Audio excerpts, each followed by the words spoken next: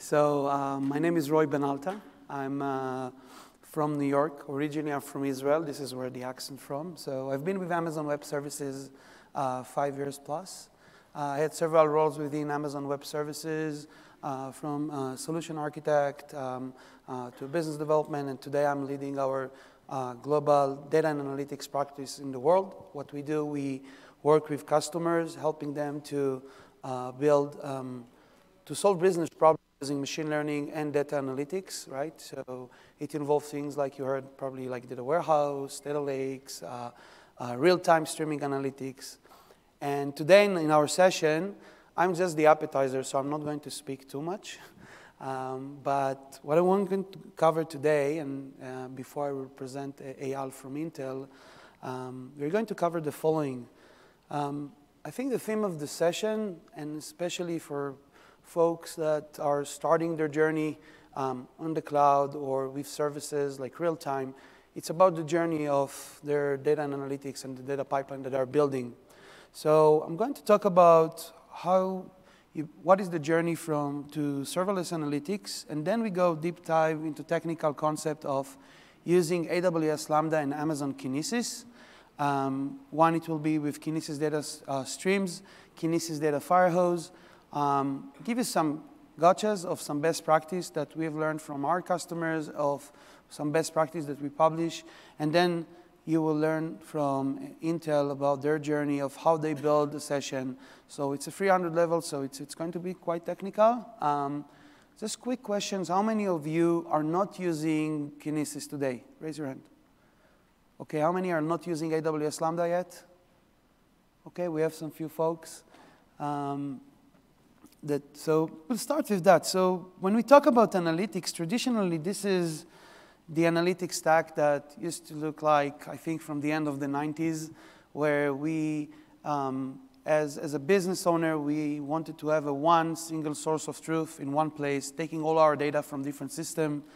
Now, traditionally, it was data came from RDBMS database, very structured data, right? Data that comes from your ERP system, from your Oracle, MySQL type of database. You put it in some large data warehouse, and on top of that, you attach business intelligence products like Tableau or MicroStrategy or other BI tools for you to ask questions about the data. The challenges where you went to using this approach is that first, there is a large capital expense that you need to write. So I don't know how many of you are familiar or had experience with some of the appliance data warehouse. It costs to 10 or 50K per terabyte per year. Scaling, operational of that one become challenges as you scale. And over the last years, what we have seen, and probably you also experience, is moving to the notion of data lake. And the journey to data lake is using Amazon S3 as your place where you store all your raw data, because it supports structures, unstructured data, right? It can be like JSON feeds that you're getting, or like CSV, or some text file that you want to put in one place. Then you have on top of it different analytics tool for different business use case, different type of processing that you need to run, if you need to run a training on the machine learning. Now, this is a repeat session, so we couldn't talk on Monday when we presented it. So as you heard from Andy in his keynotes, we announced this week on AWS Lake Formation, which is a managed data lake offering that can allow you to build something like data lake in days and not taking like months. So we'll have a preview starting soon, so that's another journey. But in addition to that, and the benefits of the concept of data lake, there is a notion of serverless. So to level set, what does it mean serverless? And for those that didn't raise their hand that are not using something like AWS Lambda, so there are 4 tenets that we are always looking when we talk about serverless. First one, no provisioning or no management of any EC2 or compute, right? Let someone else do it for you. Automatic scaling. If you have 10 transactions per second, or you have a function that needs to run 10,000 times in a second, the compute that you will require to do that will automatically scale up and down, and you will pay only for the functions and the number of times of the function that runs. You also want to pay for value. That means that you want to make sure when you build your software stack, the BOM, the bill of material of the software, you can get to the function level of how much a function costs to me, right? If you look at the pricing model, and this is really key of when you calculate how much you pay for function. And of course, high availability and secure. It's important for customers that are running in a compliance environment, like they need a VPC or HIPAA. So these are the four tenets that we talk about the operational model of serverless. Now, as a result, you as an engineer or a DevOps or an architect, you're shifting your business to focus like 10% on the infrastructure and 90% of the time on building the business logic that you need for your stack, regardless if you're using it for analytics workload or even for application development. And that's really the focus of differentiation. If you're looking at the AWS serverless portfolio today, and I'm not going to cover each one of the services, and as you all came to the keynotes, and today you heard from Werner, there are additional things that we need to add to this slide, so it's not updated. It's a repeat session. At this session, we are going to focus on 2 or 3 services, AWS Lambda, Amazon Kinesis, and Eyal also will talk about API Gateway. We're not going to cover API Gateway with WebSockets. It was announced today. Pretty cool. But let's start. A recap of Amazon Kinesis. So Amazon Kinesis is a service that was built out of our necessity to solve our own problems at AWS. So for those that raised their hand, they said we don't use Kinesis.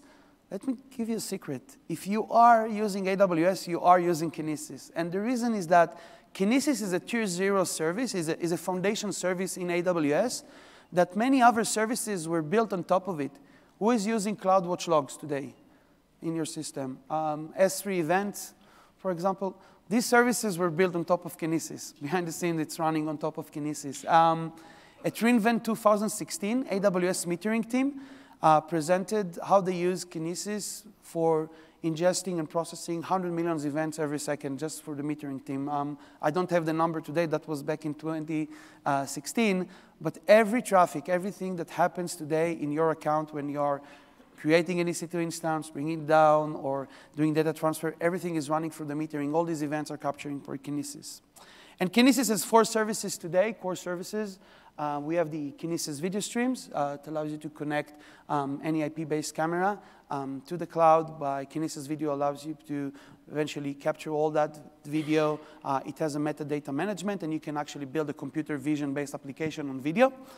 But we're focusing today on the Kinesis data stack. We have Kinesis Data Streams, Kinesis Data Firehose, and Kinesis Data Analytics. So most of you are familiar with Kinesis, so I will skip that.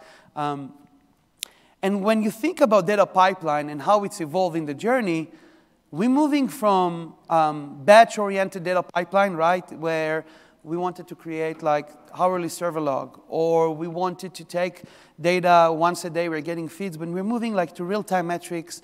We're moving into a way that you want to write a real-time clickstream analysis, anomaly detection, a fraud detection that runs on real-time, and all these events that are coming in real-time allow you to do it with something like Kinesis, where you can have multiple applications accessing to the same data for real-time for different purposes and different type of use cases. So let's deep dive into how Lambda and Kinesis works. So, if you're familiar with the Amazon AWS Lambda execution model, when it comes to Kinesis, the difference is that it's using a polled base. You have data that feeds into the Kinesis data streams, and your Lambda function, what it does, it pulls continuously data from Kinesis data streams as events are coming. And let's say that you have 10 shards or 1,000 shards or 10,000 events, 100,000 of events coming every second. Lambda will automatically scale, and every function actually will act as a worker to read and make sure that you can complete processing all the events that come in Kinesis. So the illustration is that you have a continuously stream that goes into Kinesis data streams. You have a Lambda function that reads from that stream. What it does, you can set up the buffer. You can say, I want to process in micro batches, like 100 events, 1,000 events. Every second it will continuously poll the events, and then it will invoke a function that, that will actually execute the business logic that you developed. So in this illustration, let's say that you have a one Lambda function that you want to update a database, and another one you want to send an SNS because your Lambda function is just looking on some threshold of a temperature. Let's say that it's an IoT device that sends some attributes like temperature, and you say every temperature that is higher than 70 degrees, I will send an SNS to the operator. So that's one example of a use case. A week ago, before, actually 5 days ago, before reInvent, we actually announced that Lambda supports also Kinesis data streams, enhanced fan-out, and HTTP2. If you're not familiar with that, in Amazon Kinesis, we released in August a new feature that allows you to have, when you have multiple consumers that reading from Kinesis data streams, you have the concept of shard, right? Shard supports 1 megabyte per second in and 2 megabyte per second out. So let's say that you have 5 consumers that reading from that stream. It means that each one of the consumer can read only 400 kilobytes per second because the shard capacity can support 2 megabytes per second out. Now, if you have like 1 gigabyte in and you need to read that, you can provision 1,000 shards to have a 1 gigabyte per second. But on the read, you were like throttled by the 2 megabyte per second. With this new feature, now each one of your consumer application will have a dedicated 2 megabyte per second out reading. That means that you have much more throughput to fan out like some of your data. In addition, there is a concept that we use to measure latency with Kinesis data streams. Before this feature, propagation delay was around 300, 200 milliseconds. And with that feature, we actually allow you now to have like a double-digit milliseconds latency. So up until last week, Lambda still supported the old model using the KCL version 1. And with this new model, you actually benefits of using KCL. We've subscribed to Shard that every worker actually has a dedicated read throughput. So what does it mean for you? That latency is improved significantly, around 65%. Some of the tips I want to give you. So you want to optimize the batch size for maximum throughput every time that you're using Lambda with Kinesis, because the way Lambda is working, when it polls each shard once per second, you want to adjust the batch size to ensure execution time is optimal. That's one thing. Also, one of the other things, as you're writing Lambda function with Kinesis, monitoring is important, right? Sometimes you have the Lambda function and you ask, why it failed, because Lambda has a retry mechanism, etc. Sometimes you don't track it because you didn't implement the try and catch in your code. So you want to make sure that in your Lambda function, you know, as Werner said, everything failed all the time. You want to make sure that in your Lambda function, you have this theme of using try and catch in your function and using CloudWatch to process. When it doesn't make sense to use that, if you need to build something like stateful application, so yesterday, on Monday, we announced Kinesis Data Analytics for Java applications. So you can use Apache Flink as a managed service in Kinesis Data Analytics to do something like stateful windowing, seasonization, time series analysis that you need to look at the states in stateful. If all you need to do is take these feeds and throw it into some persistent storage like S3, Elasticsearch, or Redshift, use Kinesis Data Firehose. You don't need to deal with shards. So it really depends on the use case, but you can use both. Before Intel will give their main thought, I will talk about, there's the concept of ETL, extract, transform, and load. When it comes to Kinesis Data Firehose and AWS Lambda, we talk about inline transform and load. And the way it works, Firehose, for those that are not using, it's I call it the set and forget service. You set up a delivery stream. You tell, I want the data to land in this bucket, and that's it. And what it does, it's just continuously streaming the data, aggregate it, and you push it into the destination. We support 4 destinations today, S3, Elasticsearch, Redshift, and Splunk. What you can do also, you can actually embed your Lambda function within this ingestion mechanism when you're sending the data. So usually the ETL that you are running on the fly, you can do something like enrichment For example, I get an IP address and I want to add an IP to country. So my Lambda function will go to some lookup table and will add additional fields like the state, etc. So you can enrich the data. The way Lambda is invoked, before the data is shipped to S3, the Lambda function will process this event and create a new file for you, and that file will land on S3. By the way, the raw data is also saved, so you can go back and see if you have an error in the code, you can actually look back at the historical data. Another option is to use something like filtering. Let's say that you want to filter only events that has errors, so you can use that in Lambda. And actually, it saves you some traffic and loading too much data to, I don't know, to your end destination. So you can do that with Lambda function. Or you can do something like conversion, and that's become very popular. This is an example of taking an access log like tab delimiter and convert it to JSON. This feature that we added this year, Kinesis Data Firehose can run a Parquet and ORC conversion. So this is an example of how it works. You integrate with Glue Data Catalog, define your schema.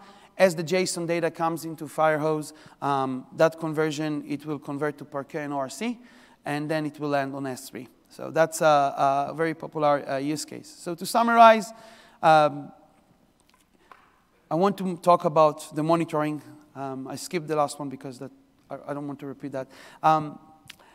In the Firehose data transformation, there are two monitoring metrics that you want to look. One is the execute processes on the success metric.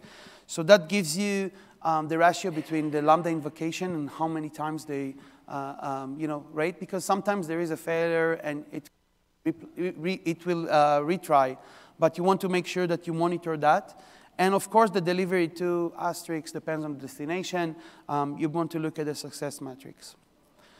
So to summarize the advantage of serverless, I think the agility, the elasticity, and the total cost of efficiency as you're building a serverless streaming application, that's something that really you benefit from using that. You pay only for what you use. You don't need to manage any infrastructure. We have customers that their DevOps, they said, we don't even need DevOps in that environment because we submit all the cloud metrics and we're monitoring it. But even for DevOps, they are using this type of analytics for their infrastructure monitoring to load that.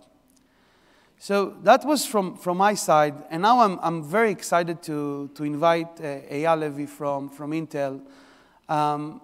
So Eyal is from the Intel Advanced Analytics team, and he's based in Tel Aviv. And his team, what I like about the use case is it's actually related to each one of us. It talks about health. And Intel started a journey with Michael J. Fox Foundation a few years back.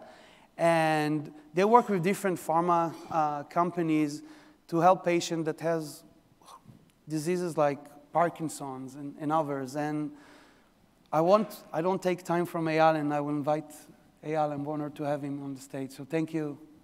And please have Eyal. Thank you, Roy, for the warm introduction.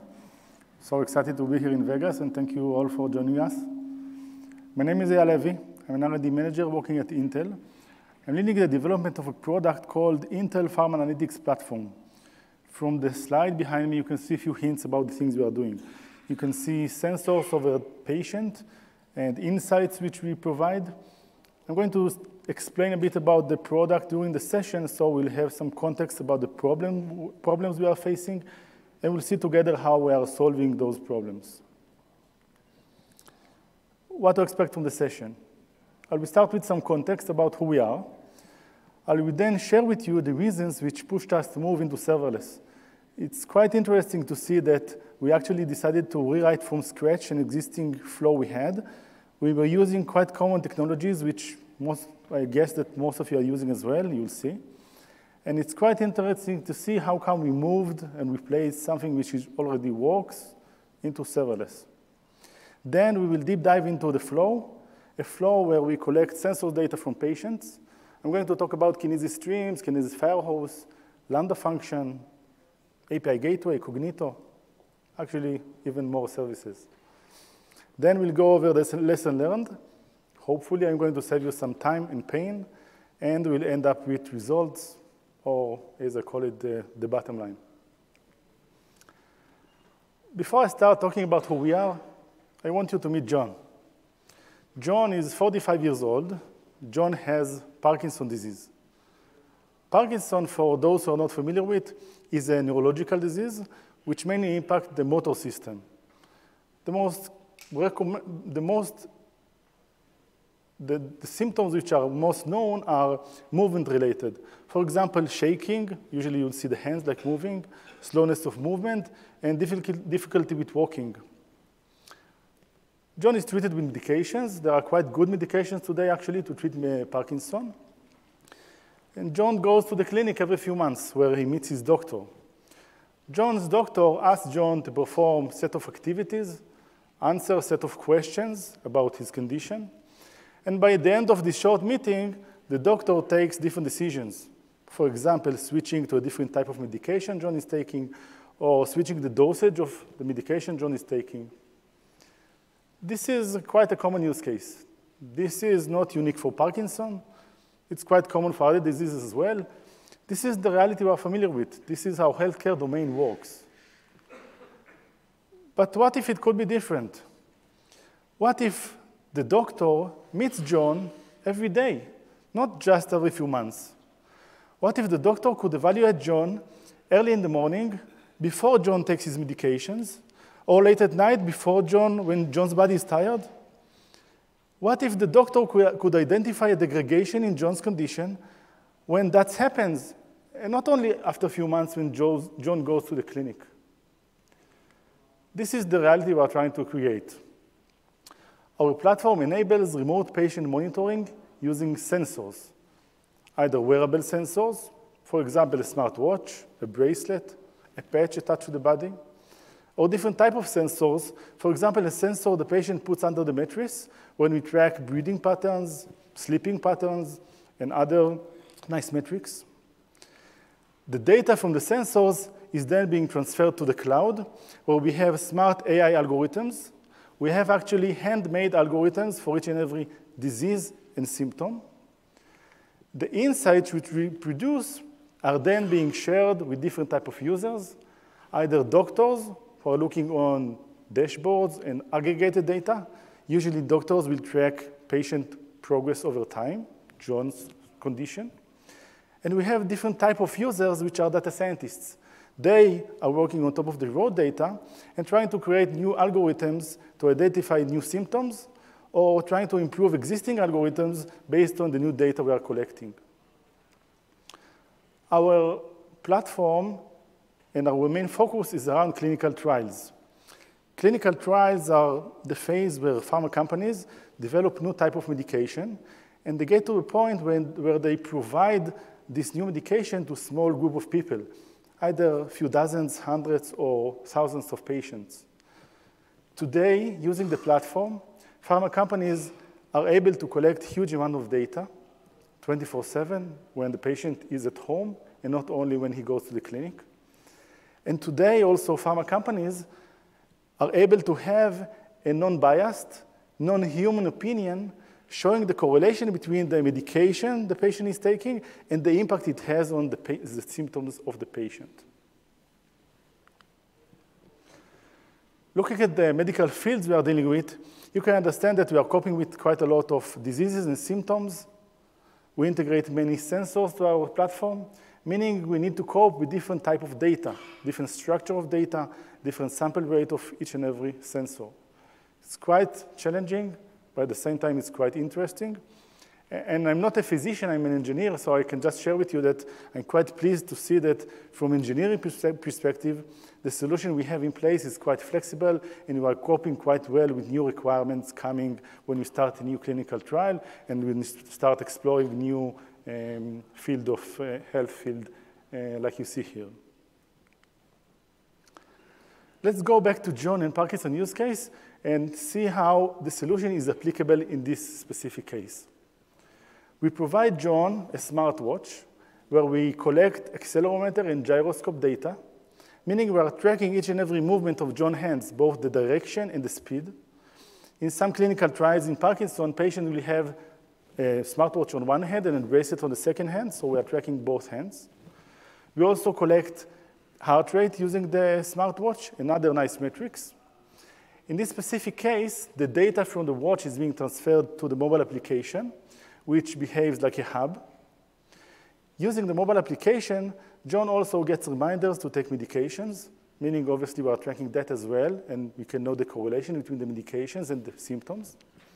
Using the mobile application, John is also being asked to answer a set of questions and perform a set of activities the same like he did when he was in the clinic. But the big difference is that he's doing that at home on a daily basis and not only once in a few months in the clinic. The data is being transferred to the cloud, where we have, in this case, specific algorithms which identify and quantify Parkinson's symptoms, tremor, dyskinesia, and other Parkinson's symptoms. And the data is then being shared with doctors, data scientists, remotely, and we enjoy that, obviously. Now that we are all experts in remote patient monitoring, we are experts, right? Let's move on and see how the journey started and how we moved into serverless. The year is 2016. We are in production for a few years. We have a stream processing flow in place. We have great technologies. You can see MQTT Broker, Kafka cluster, Akka cluster, Hadoop cluster. Nice stuff, right? And I'm sure you're familiar with the phrase, if it ain't broken, don't fix it, right? Most of the developers know that. We really want to touch something which works. In our case, the flow wasn't broken, okay? It wasn't broken, but still we had to fix it. Still, we had to do a major change. And I'm sure you may wonder, okay, but why? In order to explain that and answer your question, let's refer those great technologies as great stuff we wish we had. I don't know about you, I wish I had. A spaceship, a sports car, a nice motorcycle, a yacht. Great stuff, right? Actually, thinking about it, owning a spaceship can be a real headache. We need to do all the maintenance of the spaceship. If something is broken, we need to fix it. We need to make sure it's stable enough so it will not explode in production on the way to Mars. We are probably going to upgrade different components of the spaceship. You want the latest and greatest, so we need to take care about that as well. We want to fly faster and further. And another important thing to say about spaceship is that it's quite complicated to fly one. We need a lot of expertise. But after we have those expertise, it still doesn't mean that we know how to drive a car or ride a motorcycle.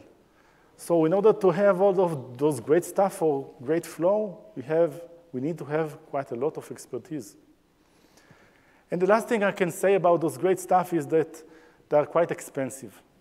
They are quite expensive, and we may find sometimes that we are using those great stuff in very strong technologies or vehicles when we can use something much simpler. We may find that we are flying to the supermarket using a spaceship instead of just walking or using bicycles, or using the great yacht we have only once a year, and it's sitting, doing nothing. We are paying for the storage of the yacht.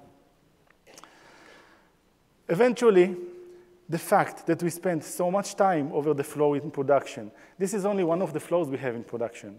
The time we spent over scalability, stability, monitoring, all the expertise we need to have. The time we did that instead of focus on new capabilities and new features, and the fact that the solution was so expensive, we had tons of EC2 machines behind each and every technology in this case. The combination of those made it quite clear for us that we need a change. We need something simpler. We need a lighter solution. And again, I'm repeating, we need a solution which will enable us to focus on our business and reduce the time we spend over production maintenance. An important thing to mention here is that although I'm working at Intel, which is quite a big enterprise company, this specific product runs like a startup. We do not have a DevOps team doing the work for us. No one is going to create the cluster for us, or no one is going to get up in the middle of the night when something breaks. The team which I'm leading are responsible both for production maintenance and for new features, and we better focus on that. The first decision we had to take was to change our approach and the way we see AWS. Up until that point, we held a cloud agnostic approach. We held an on-premise approach. We made sure that all the technologies we are using will enable us to move to any other cloud vendor when we want to. But the fact was that we were sitting on AWS for a few years. We were quite pleased back then. We are very pleased today. And there was no real intention to move out of AWS. Therefore, the first decision was to start see AWS as a service provider and not just a virtual data center. And now that we are open for changes, let's go over a stream processing flow. We'll talk about the architecture, the components we need, and the objectives we have. After coping with the problem of receiving data from sensors and making the mobile application behave as a hub, the first step we have in the flow in the backend is the data ingestion, where we need to receive the data, manipulate it a bit, perform enrichment, meaning extract data from the database. Then we're going to move that to the next step, which is the stream processing step, where we need to be able to run algorithms and produce insights. Both the raw data and the insights are then going to be stored and integrated with different type of analytic tools, which are going to be used by different type of users. The whole flow needs to be scalable. We have tons of data. Data from a single patient and a single sensors means millions records per day. And quite important, we need a low TCO, total cost of ownership. We want to be agile. We want to reduce the time we spend over production maintenance. We do not want spaceships. Speaking about the data ingestion step, this is the entry point of the flow. The most important requirement we have from the entry point is the scalability. On one hand, we need scalability. But on the other hand, we don't want to take care about scalability. It sounds strange, right? We need something, and we don't want to take care about it. For the first step, we have decided to go with Lambda. As data hits API gateway, it passes authorization using Amazon Cognito. We're actually using Amazon Cognito for all of the authentication and authorization processes in our platform.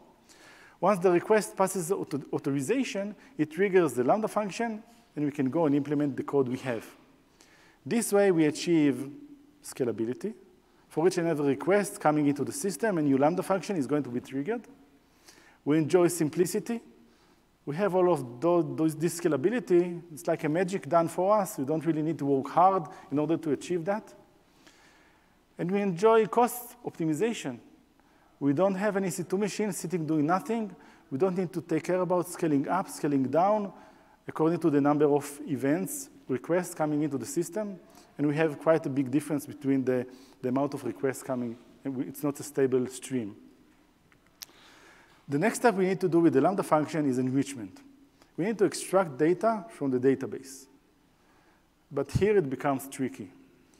When we thought about the design of the flow, we were quite concerned from the fact that we are going to have a direct connection between the database and the Lambda function. We were quite concerned because we just said how great Lambda scalability is, but it also means that as Lambda scale, we're going to have more and more connections created against the database. And the database is being shared across of our platform. Therefore, we didn't know if it's the right thing to do. Then we thought about a quite common use case. A use case where data is being aggregated on the edge device, meaning we are getting bursts of data in a short period of time. We are getting the same, it's not the same data, but data from the same patient and the same sensor, meaning that all the enrichment processes we are doing are done the same for all of those requests coming in a short period of time. It was quite clear that we need some kind of a caching mechanism in between the Lambda function and the database. Instead of going with the common cache solutions like Redis, Memcache, we find out that there is a much simpler solution, and actually also a cheaper one. We have decided to create an internal API gateway and enable cache. This covers the caching requirement we have. In regards to the database connections, we have created a service deployed as a container on ECS Fargate. We have connections pools in this place. By doing those steps, by doing this change in the design, we have actually reduced the dependency between the Lambda function and the database. The dependency still exists, but it's not as tight as it was, and using the cache in between and the connection pool with the service, it works. Another thing to mention here in this flow is you can see that we are using NLB, Network Load Balancer. Small tip for you, just make sure you are familiar with all the options of the load balancers AWS has to offer. In this case, we've decided to go with NLB because of different compatibility issues of the other services, load balancers. So I won't go into that now. It's too technical, but read about it, and maybe it will save you some time, hopefully. Great. We have a scalable entry point of the flow. And the next step is the stream processing step. This is where we need to be able to run multiple algorithms in parallel. You can see here algorithm A, B, and C. Each algorithm consumes different type of data. Algorithm A and B consume accelerometer data, and algorithm C consume gyroscope data. Meaning we need not only the ability to run the algorithms in parallel and in scale, obviously, we also need some kind of a routing mechanism which will route between the type of data we have and the Lambda functions, our algorithms, which need to run on top of this specific data. For that, we've decided to go with Kinesis streams and Lambda functions as the consumers. As Roy mentioned, there are different options to implement Kinesis streams consumers. My preferred one is going with Lambda function. I will explain in a minute why. As data hits Kinesis streams, it triggers multiple Lambda functions. Each Lambda function contains a specific algorithm which consumes the raw data and produce insight. And the routing requirement I just mentioned is simply achieved by having and creating a dedicated stream for each type of data we have. We're going to have a specific stream for accelerometer data and a different dedicated stream for gyroscope data. And actually, the Lambda function, the consumer, each one is going to be listening to a specific stream. Once we'll have this type of data, it will trigger the consumers which are pending for the stream. Now, let's complicate things a bit, OK? Let's talk about data and complexity around the data. Our algorithms, in order to identify a symptom, for example, a tremor in the hand, our algorithms need a time frame of data. We need between a few seconds up to a minute of data in order to know that the patient is not just moving the hand, but actually it's a tremor. It means that in this flow, the Lambda function needs to pull hundreds of records from Kinesis streams. But after pulling hundreds of records, we will find out that we have a mixture of data from multiple users. So we need to pull hundreds of records, sort those on a patient level, and only then we can run the algorithm. But still, there is a problem. After sorting the data, there is still no guarantee that we have enough in order to identify the symptom. Maybe we don't have a time frame which is large enough to do that. It's quite a complicated problem. And actually, there are different options to solve this problem. For example, we can go and replace the Lambda function with an EC2 machine or container. We can go and use persistency or cache, extract records from Kinesis, sort those, understand that we don't have enough on patient level, put that on the cache or persistency, extract the next batch, sort again, see that we do have enough on a patient level, then we can go and run the algorithm. It will work, it's doable, but it's quite a complicated solution.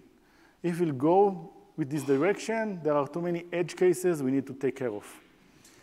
And if we haven't noticed, actually what we are doing here is we are maintaining a state on the patient level, or maintaining a state between the batch of records we pull from Kinesis to the next batch we are going to pull from Kinesis, and we need to do that on each and every patient, right? It could be nice if we could find a solution which is stateless.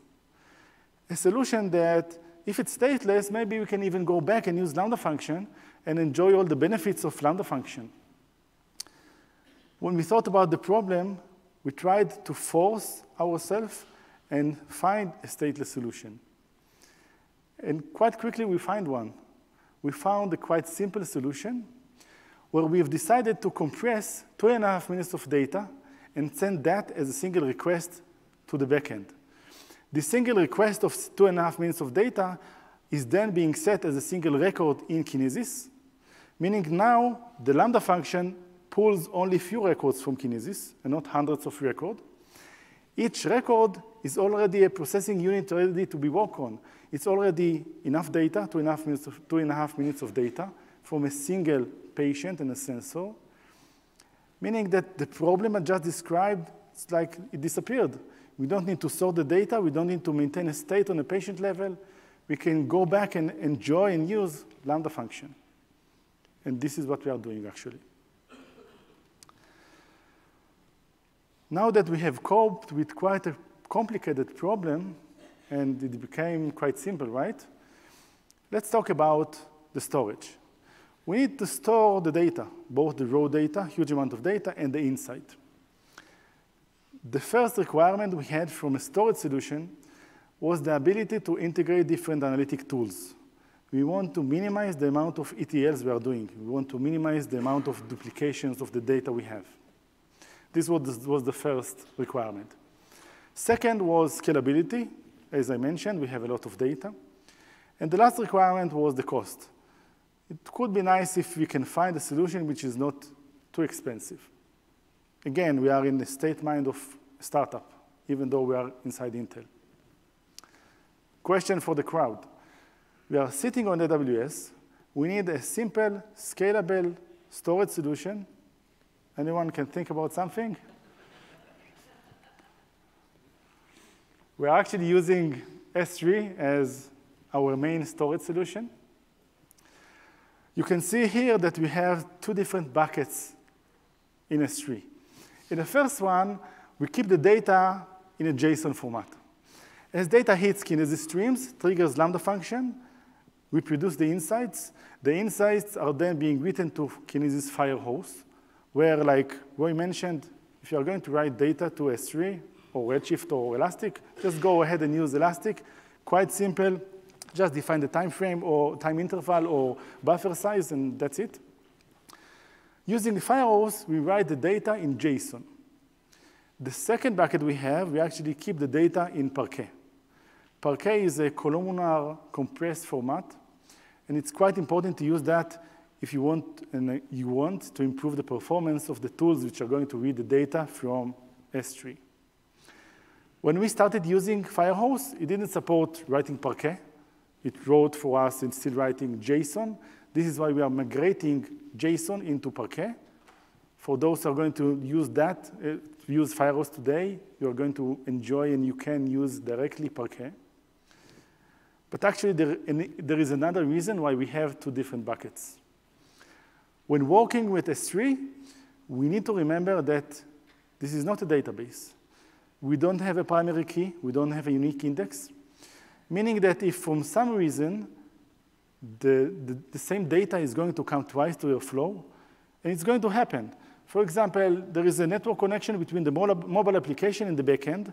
Same request is going to be sent twice, and you may find that both of the requests actually pass the flow, and we have data duplication. Therefore, we have two different buckets. We're not only migrating data from JSON to Parquet, but in between, we are also removing duplications. This is a repeat session. Some people ask me later, just to make sure you understand. What you see here is quite close to what we have in production, but this is a simplified flow. We have monitoring in between. We have the step between the two buckets. It's a bit more complicated than you see here. Speaking about storage and data, the most precious piece of information we have is the raw data. Raw data is the gold. If we have the raw data, we can run in the future new algorithms. But if we lose the raw data, there is no way back. Because raw data is the gold, we have decided to write it directly to S3 as soon as possible, meaning in the first step of the flow. We actually bypass the whole flow we have and directly write that to S3. And can someone think why we are doing that? We are doing that because we are humans. We are humans. We are going to have bugs. We are going to have problems between the services.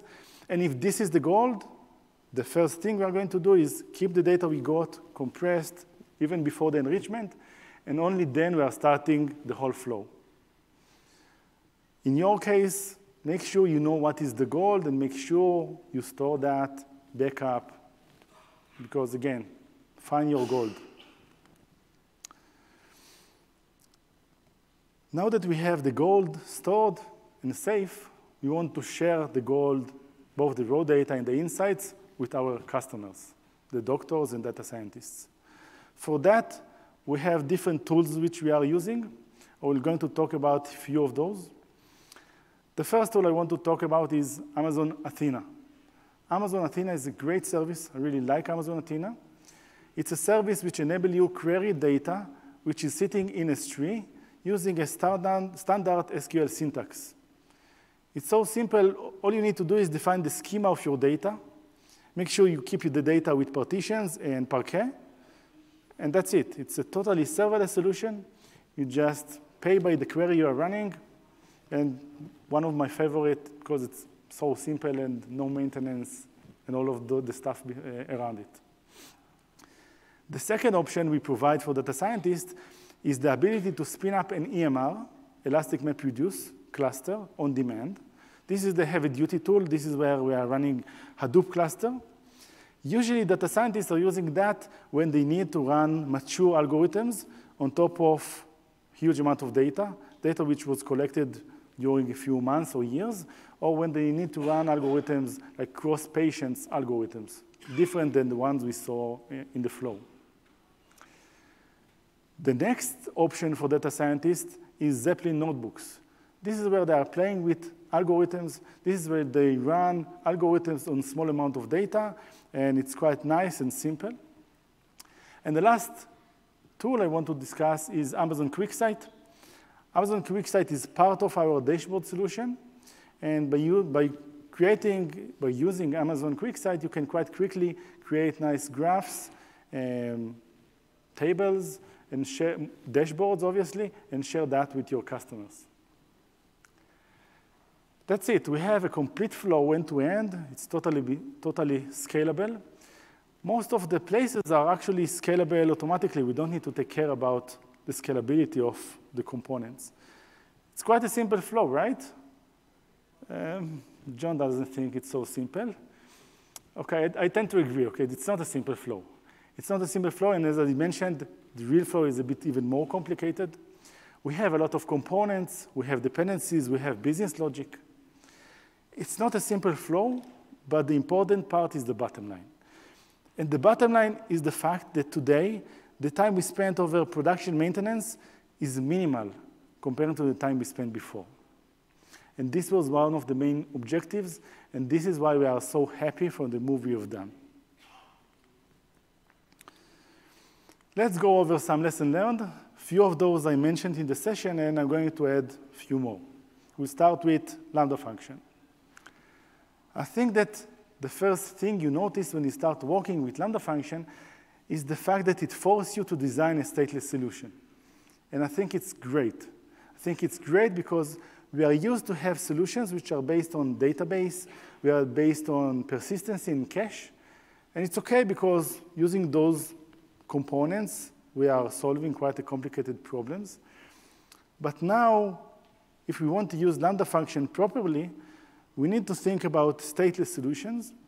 And you will find out that in some cases, the solution is much more simple. And I think the best use case, like the example I just described, when we compress the data before starting the flow, it's like totally different complexity of the flow. Second thing I can say about Lambda function is that the biggest strength of Lambda function is scalability.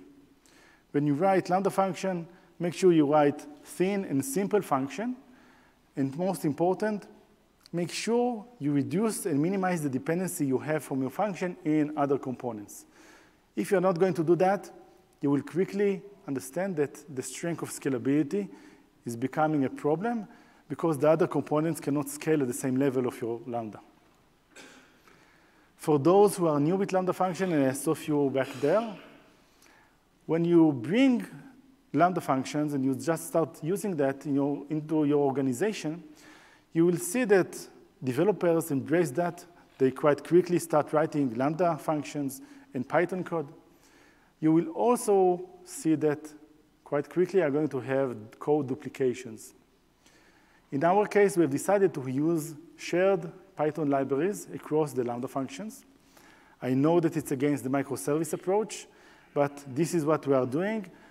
We want better control over the code we have in production. We wanted to reduce the duplication, and we decided to find like the approach in between the microservices and the ability to have better control over the code. Last thing I can say about Lambda function, make sure you plan ahead before you start deploying to production. Make sure you know how you're going to release and deploy and monitor your functions. If you're just starting with few ones, it's OK. But as you're going to add more and more, you must know the exact version of each Lambda function. You need to have good monitoring and to know that it's healthy. And make sure you are doing that from the beginning. Kinesis data stream. As long as it's applicable to your case, try and aggregate the data before you write it into Kinesis. By doing that, by creating processing units, you may find out that you can simplify the flow you have, and you are probably going to be able to enjoy also a stateless solution and going to enjoy the option of using Lambda function as a consumer. Second thing is the consumer. I guess you can already understand that I'm quite a fan of Lambda function. So this is my preferred option as consumer when speaking about Kinesis streams. And I prefer that, again, the same benefits of Lambda function, the scalability and the optimization and all of those. Compress data before you write it to Kinesis.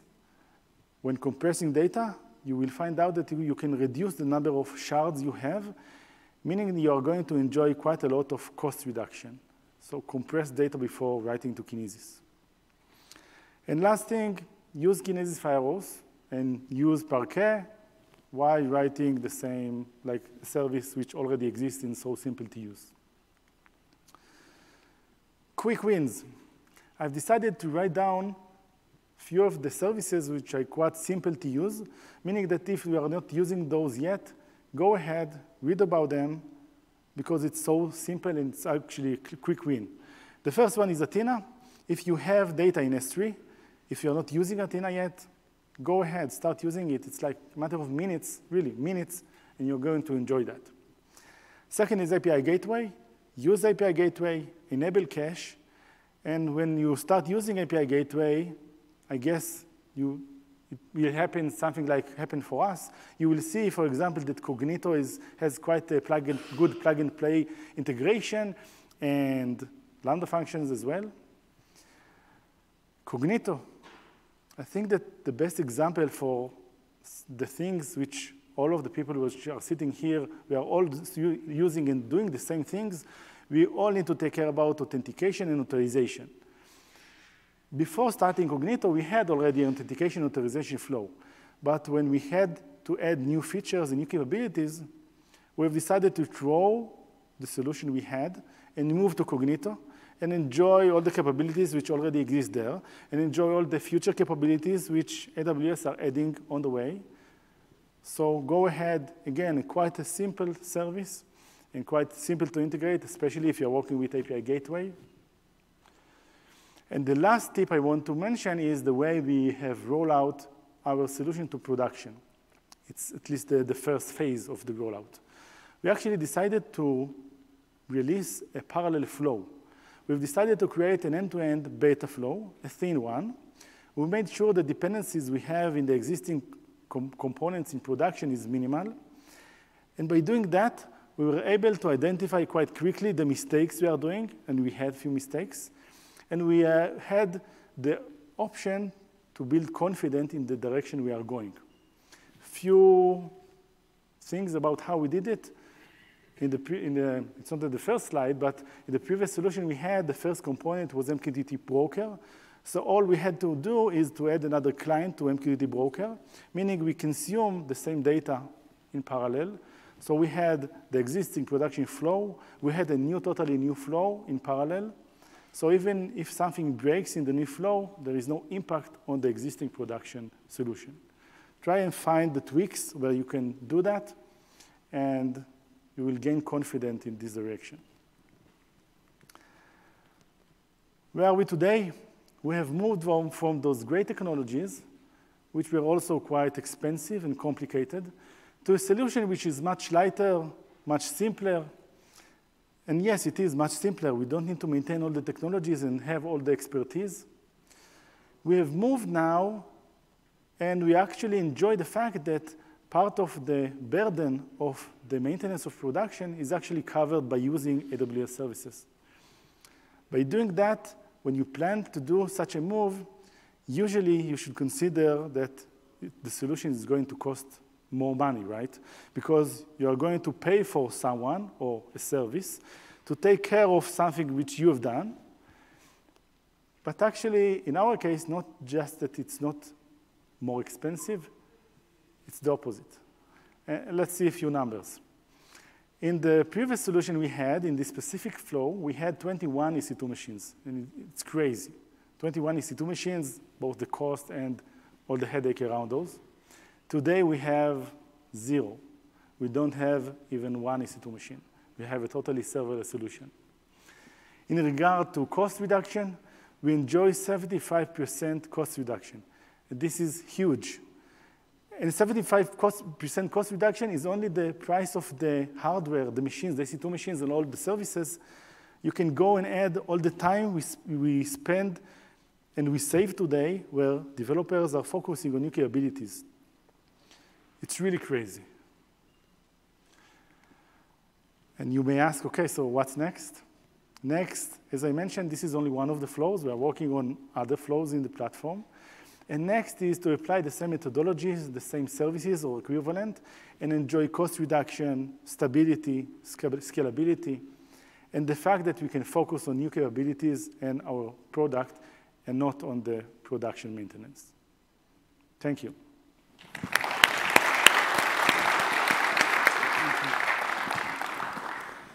Thank you, Eyal. So that was our last session. Thank you, everyone, for staying here. And there are some recommendation best practice from AWS. Probably saw these slides many times if you went to serverless track.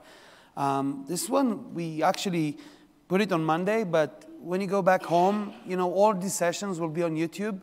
You might want to check this too. The first one is about technology and trends and data lakes and analytics. That session was delivered by Anurag Gupta. He's our vice president for database and analytics. And the leadership session around DevOps, microservices, serverless, and how you accelerate innovation. It's another great session you should watch. We have time for questions, so anyone that has questions, feel free to ask. We are going to be here, so you can come and ask questions. So again, guys, enjoy Replay Party, whoever is going. Thank you very much for attending. Don't forget to fill out the surveys.